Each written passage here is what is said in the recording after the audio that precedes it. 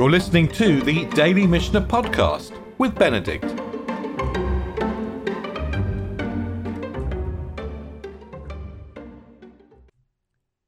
We're in the 18th chapter of Shabbat, and until now, we've had a series of 8 Mishnayot, which have been talking about stuff which we might or might not want to handle on Shabbat, stuff which is muktzah. And maybe we don't handle it because it has no use on Shabbat, or maybe we don't handle it for other reasons. And there's the principle that we learned in the last chapter involved questions of need.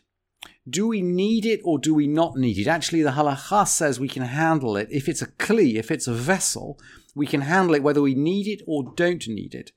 And the Gemara discusses what needing it means. Does it mean that we need the vessel itself for a purpose? Maybe we discussed last week, maybe we need a broken part of the vessel for a purpose. Do we need the vessel itself? Or maybe we need the space that the vessel is sitting in. Sometimes we move something just not because we need it itself, but because we need the space. And we're going to pick up this idea in the 18th chapter with stuff that is not, with things which don't come into the category of vessels, of kli. We know if it's a kli, we can move it on Shabbat. L'tzorech or not l'tzorech. Either way. But now we're going to get into all kinds of other things which are not kelim, but we are nevertheless going to move on Shabbat if we need the space. Mefanim afilu arba v'chamesh kupot shel teven. We're going to clear away even 4 or 5 baskets of straw. V'shel tvua, or produce. Mipnei ha'orchem u'mipnei bitul beit hamidrash. To make room for guests, or because there's a problem with a lack of space in the Beit Midrash. We're losing out on learning because there's no space for people to sit. So, and really interesting, by the way, that the Mishnah is saying here that Talmud Torah and welcoming guests are both equally important here.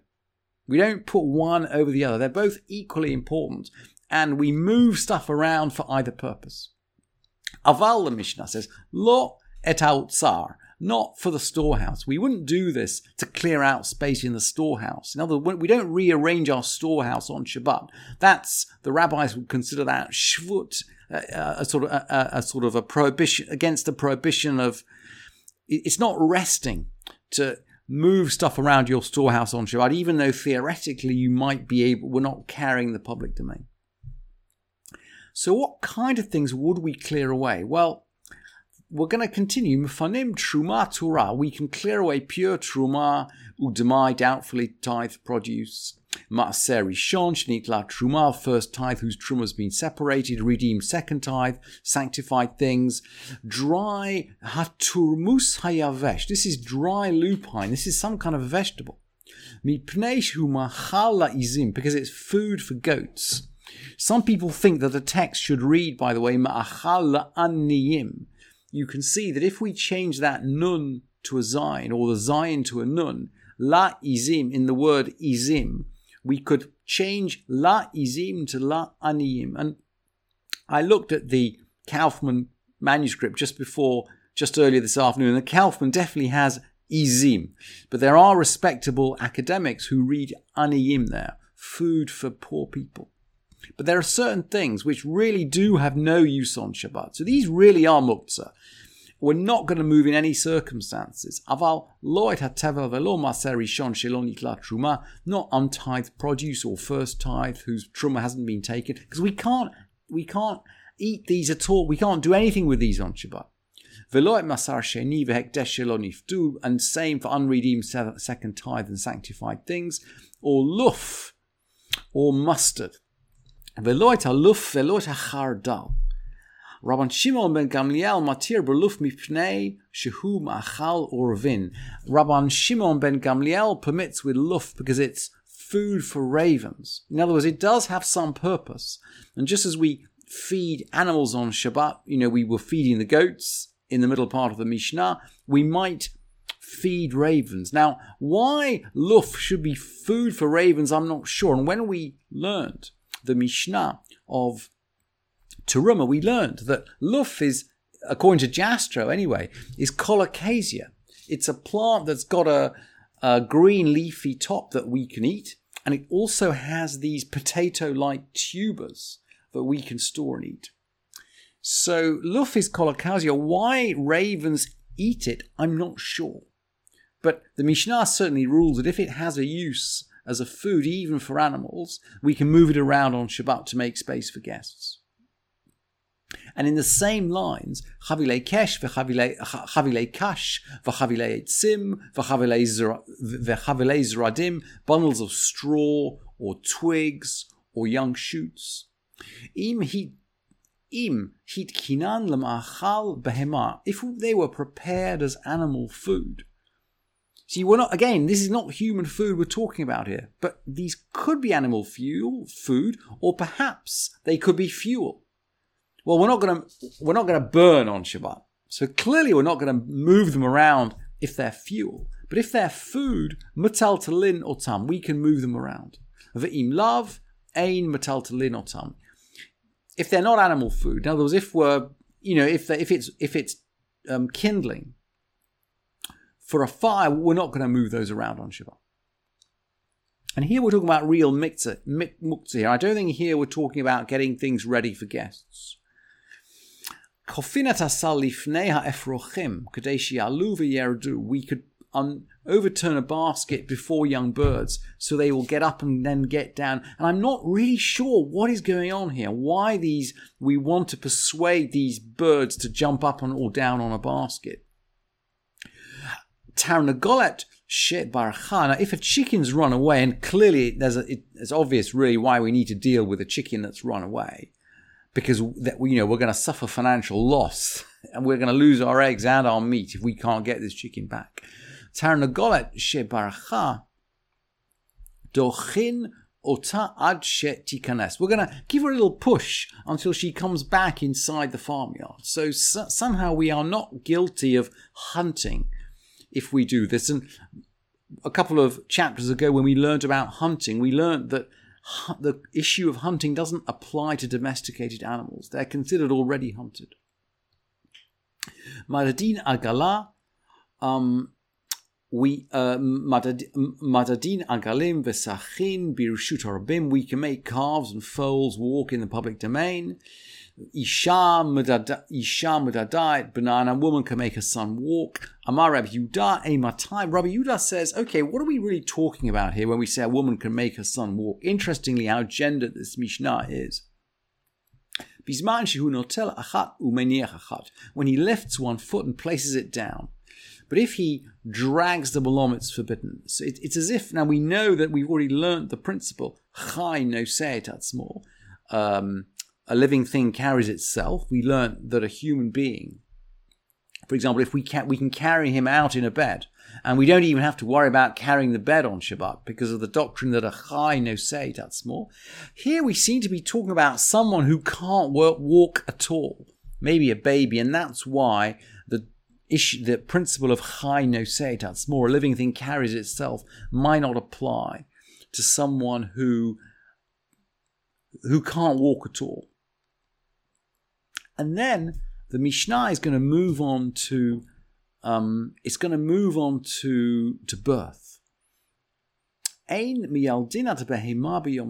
don't deliver an animal on a festival, and that means effectively, we're talking about reaching a hand into the womb of a calf which is just giving birth in order to help out the fetus. Aval musadim, but we can assist it. And the Rambam, or the Bartanur actually explains that we're talking about, for example, catching the animal when it comes out, helping it down. The Rambam mentions helping the animal to kneel so it can give birth easily. So we can help the animal, but we don't break Shabbat to essentially deliver an animal fetus. And that's not the case with because we don't break Shabbat for the health of an animal. But mialdinati isha b'Shabbat, but we do deliver a pregnant woman on Shabbat. Vekorin la chachama mimakom lemakom, and we're going to call a midwife for her from place to place. So the midwife may be more than 2,000 amot away. She may be a significant distance away, but we're going to call her, we're going to essentially allow her to break Shabbat in order to come and help the birth take place. And the Mishnah is clear. U'mechalalin aleha et ha-Shabbat. We're going to break the Shabbat on her behalf. Ve'koshrin et ha-tabur. We're going to tie up the umbilical cord. And Rabbi Yossi says, the halacha goes according to Rabbi Yossi, by the way. Rabbi Yossi says, af chotchin. We're going to cut the umbilical cord as well on Shabbat. V'chol tzorchei milah osin b'Shabbat. And all the requirements of circumcision may also be done on Shabbat. Now, the requirements of circumcision are dealt with in the next chapter of the Mishnah, chapter 19, and we don't need to speak more about them here.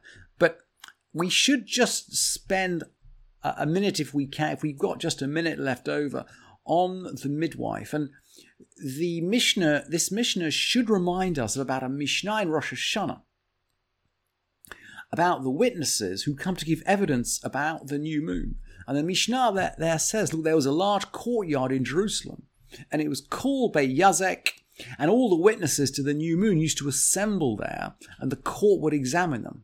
And because they wanted to encourage the witnesses to come, they'd make a feast for them there on Shabbat. So when a witness came, they would go to this place, and they'd have a meal after they'd given evidence. And barishonalo hayu zazim misham kol hayom. Originally, they didn't used to leave the place the whole day, but Rabban Gamliel decreed that they could go 2,000 cubits, 2,000 amot from in any direction. In other words, once they'd arrived there, they were considered as if they were resident in the town. They could do anything that a resident in the town could. And the Mishnah continues, velo elu bilvad, and not only these, eila af hachachama haba'a leyeled, also a midwife who's come to deliver a child. So a midwife who's come to deliver a child is considered like an ordinary resident of the town, and they can take advantage of all the facilities in the town, even if they've come on Shabbat. And the Rambam paskans, this is now from the Mishneh Torah of the Rambam, hayoledet kshekura leled, when a woman starts to go into labor, Hare hi ber sakanat nefashot. Her life's considered in danger. U'mechalalin aleha et Shabbat. And all the Sabbath laws may be violated on her behalf. And then he quotes our Mishnah, Korin lachachama mimakom lemakom. He calls a midwife from place to place. Vechotchin et hatabur. We cut the umbilical cord. He's quoting Rabbi Yossi in our Mishnah. Vekoshrin otu, and we tie it up. Then he adds a very interesting halacha. Im haytat sricha lener b'sha'a shehi tzoeket b'chavaleha madlikin la et haner. If she requires a light when she cries out because of her pangs, a candle is lit for her. And he continues, va'afilu haytat suma, even if she's blind. It's a fascinating psychological insight of the Rambam. Even if she's blind and she can't see the light, we still break Shabbat to light a light for her on Shabbat. Because knowing that the light is there somehow settles her mind. It makes her feel more comfortable. Even though she cannot see the light. We light a light to make her feel more comfortable on Shabbat, even though we know that she cannot physically see it.